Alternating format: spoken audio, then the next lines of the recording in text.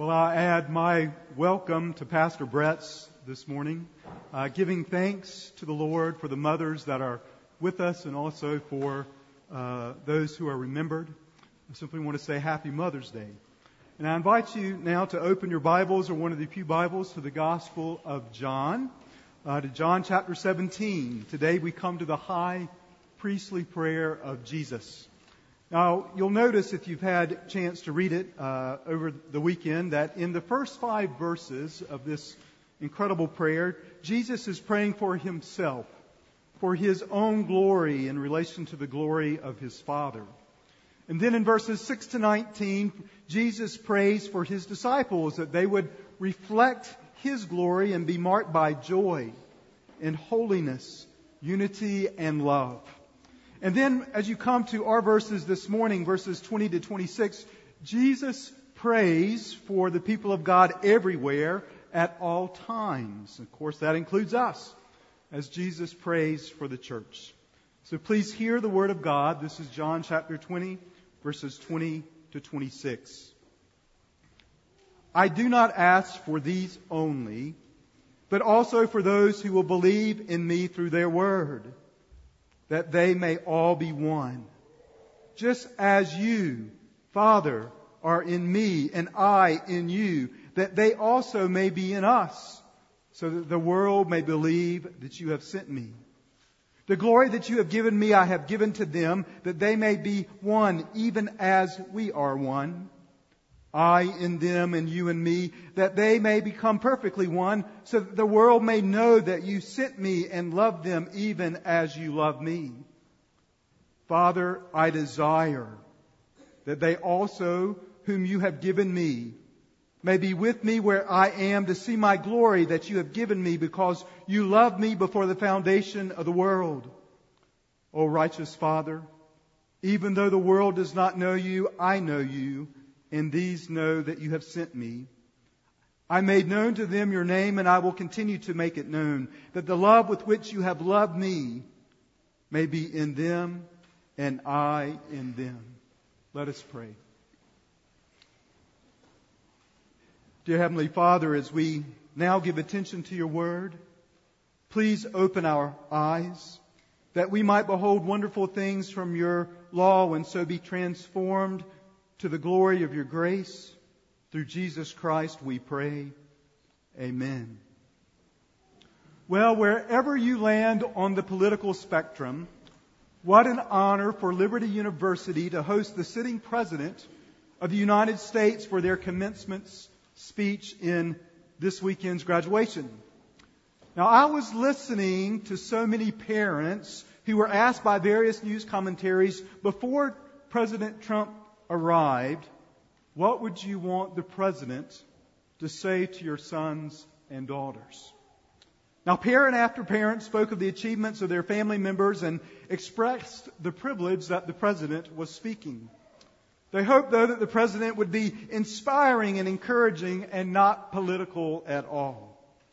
So perhaps with me, along with fathers and mothers, you wanted to listen carefully to what the President would say to students graduating in our city. Trump encouraged the class of 2017, and this is reflecting some of the official documents of Liberty University, but he encouraged them to be champions for Christ, whether laboring as a missionary, shepherding the church, blessing the community, and that they should do so with faith, hope, and love. It's wonderful to listen to what the President told these students. Now we come to John chapter 17 with a few questions. What would it be like to listen intently to the prayers of our God and Savior? It's one thing to listen to the President, but what about listening to Jesus? How would God the Son pray to God the Father? What would be the desire of His heart? What would be His passion? And thankfully, praise God, we have Christ's prayer, and what Jesus prays, we can be assured, is perfectly within the will of the Father. And it will be perfectly answered in God's gracious providence. For every believer and for everyone who will come to faith in Christ, Jesus Himself has prayed for you, and in prayer He creates a beautifully cut diamond for us as His people. Now, Philip Melanchthon, Martin Luther's advisor and colleague, wrote of this prayer, "There is no voice which has ever been heard, either in heaven or in earth, more exalted, more holy, more fruitful, more sublime than the prayer offered up by the Son of God Himself." And this is what we are here to listen to this day. For Jesus prays for the church that we would be one, that His desire would be realized, that we would know their love. So let's begin with our first point. Jesus prays for the church that we would be one. It's in verses 20 to 23. And Jesus is praying for our unity, to know the essence of our oneness. And three questions seem to be answered in this prayer. First of all, who is this unity all about? What this unity is and why this unity is so important. So first of all, just as you look at the very first verse, who is this unity all about?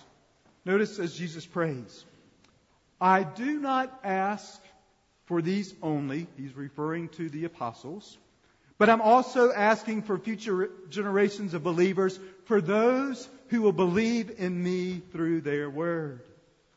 Now this is so important, dear family. He is talking about a specific group that is to be unified.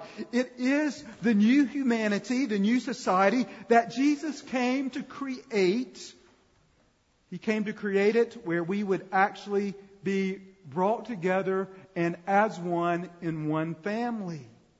And so for us to be unified, we must believe in the Lord Jesus Christ. It's not about following some set of rules, but it is about believing in the one who God has sent.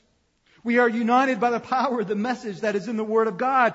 It's impossible for humanity to be unified without a common faith in Jesus Christ, is what is implied in this prayer. Just look over the world and note the strife and conflict that is unresolved in continent after continent, nation after nation, tribe after tribe. Yet in the midst of a broken world, Jesus is establishing this new united humanity. It happens because we are in Christ. The key to this union, this family life, is that we all believe in our Savior. Note here that Jesus is praying for every single believer. No one is left out.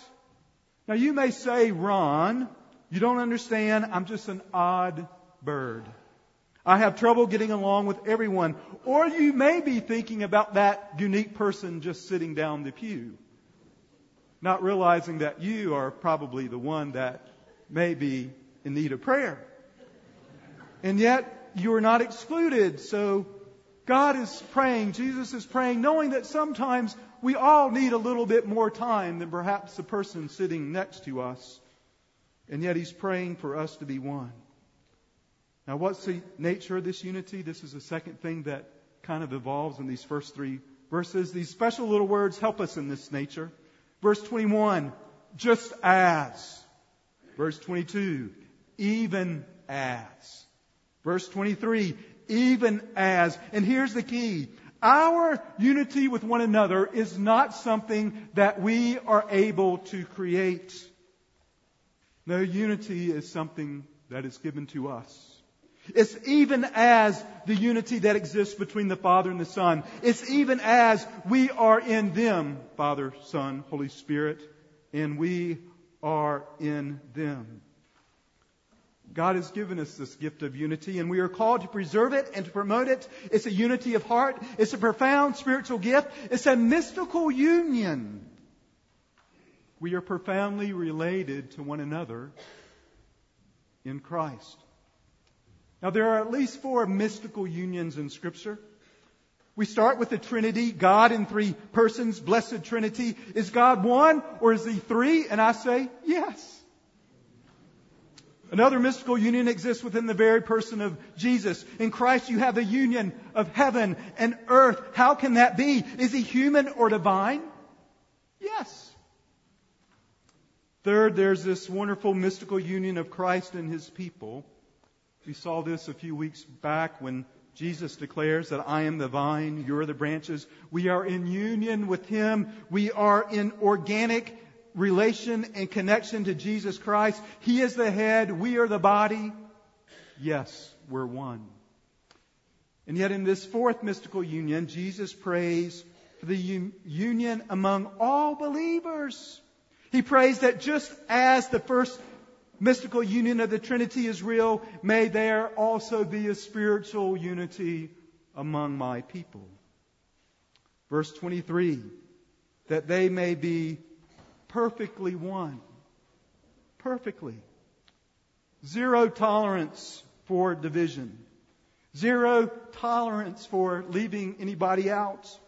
Zero tolerance for unresolved conflict. Jesus prays for perfect unity for us as His church. This is high and holy ground. And dear brothers and sisters, if you know the Lord Jesus Christ, you are on that holy ground. This is your calling in life. This is what Jesus is praying for you. He cares about this. And let it begin in your homes, perhaps in Sunday school classes or small groups, or even when you go out with someone for coffee. Let there be unity. Speak to that grace in one another's lives. Even as individually we are but pieces of a puzzle, when the Lord brings us together, praise God, we are one beautiful whole. There's unity in our diversity. It's what makes the church beautiful.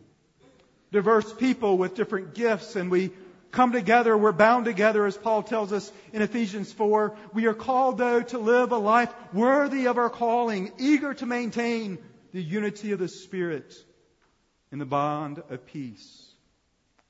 Jesus prays, one, one, one. That is who you are. So, brothers and sisters, it's incumbent upon us that we preserve and that we promote that which has been given to us. Now, how do you do that? Well, it's through humility, patience, long-suffering. It's opposite of those vices of selfishness, of anger, unresolved conflict that you see scattered all over the news each day of the week. And Jesus is saying to us in His prayer, I'm taking this old broken world to another place where there's unity and love, truth and holiness that will be seen in my people. Now, why did He pray this prayer? Well, that the world will know, Jesus says, that the Father has sent the Son. You know, when the church is unified, the world can see that something divine is in the midst of the church. And it's the Lord Jesus Himself who has given us His glory, and He's given the glory for us to shine to the world around us. There's something that is here amongst the people. And we pray that as the world looks in, that they will see this glory. They may not always believe it, but at least they will see it. And we invite all to come in. So Jesus, first of all, prays that we would be one. But notice, secondly, that He also prays that His desire be realized. Now this we see as we come to verse 24. And technically, Jesus is no longer praying for us. He's really praying about us. That His desire be realized. Now it's interesting. It really is fascinating. Here we have a private conversation between the Father and the Son, and they are talking about you and they're talking about me. What are they saying? How do the Father and the Son talk about us when they're just talking among themselves? And, well, here you have it. It's brilliant. Righteous Father, I have a desire. I have a will. I have a deep request or decree that these folks see my glory. Now that's an amazing thing. He's not requesting, He's just actually saying, Righteous Father, this is my will. In verse 24 in the English Standard Version it says, I desire. I actually like the King James because it says, I will that they see my glory. It's a very strong word. The Son now is not in disobedience to the Father. Jesus is just sharing His heart with the Father, and they are one. And I will that they be one with me. Now, why is this so important for us to see? Remember, it is on the night that Jesus was betrayed. It is on the night of His greatest vulnerability, His greatest weakness. And He realizes, and He's saying, in essence, Father, my beloved have seen me in my weakness when sinful humanity has despised me, scorned me, rejected me. Father, these disciples have seen me in my weakness when even tonight have I been praying in the Garden of Gethsemane. Blood has been pouring out of my pores due to the anguish of my soul to face your wrath on their behalf. Father, these men will see my weakness on the noonday tomorrow because I'll be beaten in public court and I'll be shamed and I'll be stripped. Father, these men will see them put a crown of thorns on my head till blood flows down on my face. There will be amazing weakness. Father, they will see my weakness when they take my worn out body and place it upon the cross for the sins of the world. They will hear me grasp my last breath, and they will see my weakness when my limp body is taken to a borrowed tomb. Father, I will that they see my glory. That one day they will see me seated at your right hand, ruling the universe with the angels and archangels bowing down before the throne of your grace. And saints from all the ages, the ones who believed in me, who have been placed in this united humanity, all gathered together, worshiping the Father and worshiping the Lamb who was slain. Lord, I will that they see my glory. And brothers and sisters, we know His weakness. It's in yourself where you have also experienced the shame and scorn from a world that doesn't appreciate the Word of God. You too are suffering and dealing with death and will one day be buried yourself unless the Lord comes before that day. And we all share tears for weakness as we are alive and yet are around others who suffer and pass. And yet the Lord Jesus Christ has plans for you that one day you will no longer see your weakness, my weakness, but you will see the Lord in all of His splendor. This is the highest good, the summum bonum, the ultimate goal of every one of His people.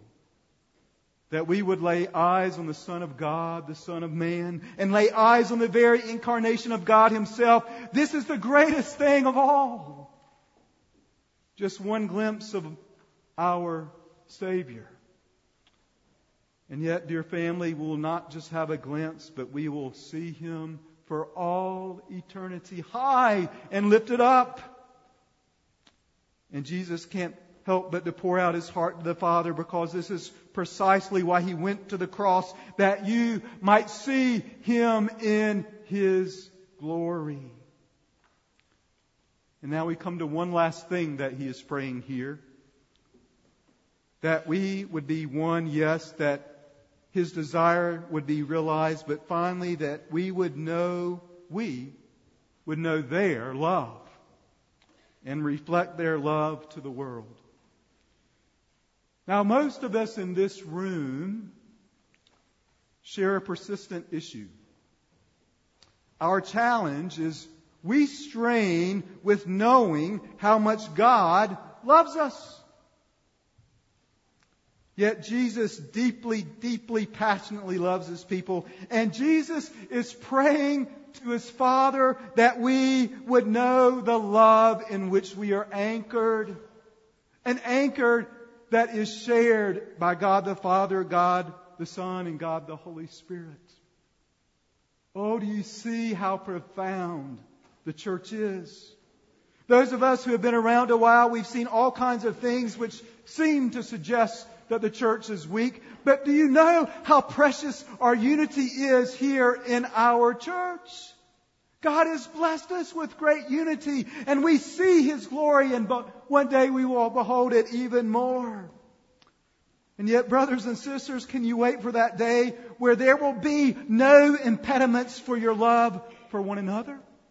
And no impediments to receiving His love or giving it back. That will be a community full of love of God the Father, God the Son, God the Holy Spirit. And that is what our Savior is praying for you and for me today. All the glorious things that God has done in redemption for our salvation, they reflect His glory through His redeemed, through you and me, as we repent of our sins and trust in Him daily for salvation.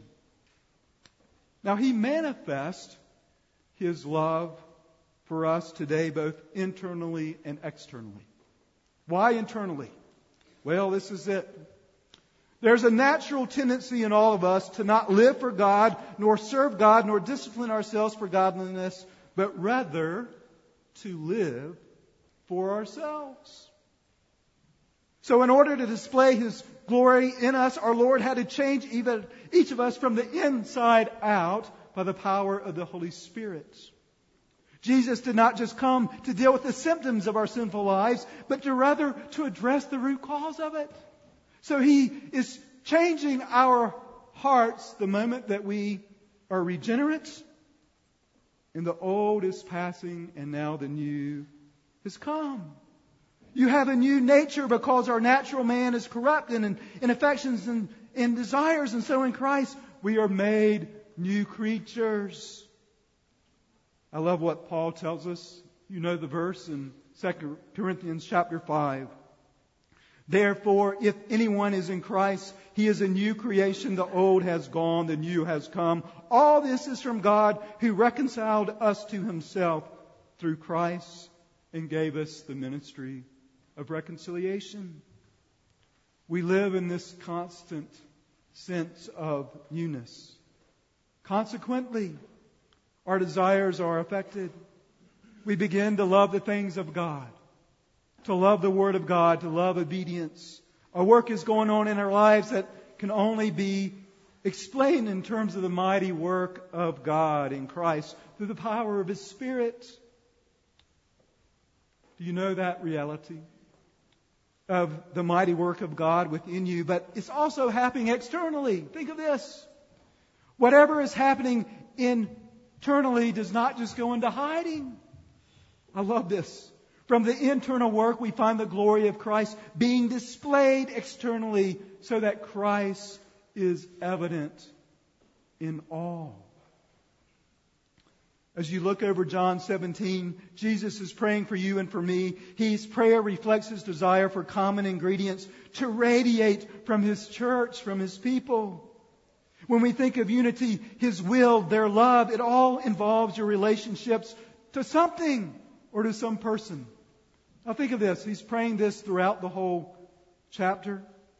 Joy is our mark to ourselves. Holiness is the mark that we have in relationship to God Himself. Truth is the mark that we have in relationship to the Word of God. Mission is our mark in relationship to the world. Unity is the mark in relationship that we have with one another in the church. And love, well, it summarizes them all.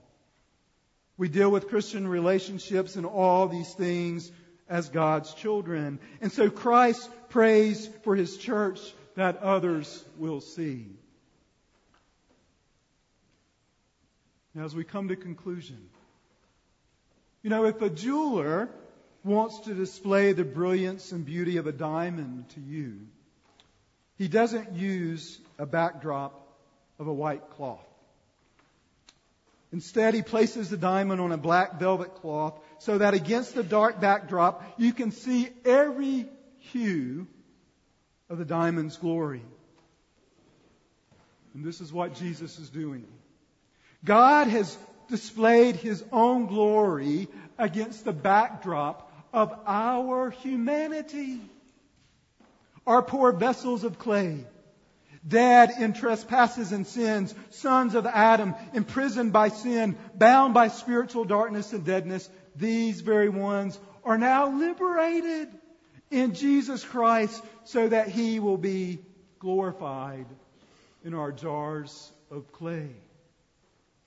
Oh, there is a great reflection of His glory which shines through the weakness of who we are apart from Him, but with Him, oh, it's so glorious. Now, if the Lord has not done a saving work internally, there surely cannot be this outward display of His glory. But when He has done this work, oh, His desires are that you would show forth the brilliance and beauty of His holy life through you. Dear family, He lives in you. Hallelujah. He lives in me. Hallelujah. And together we live as one. Hallelujah. Let us pray.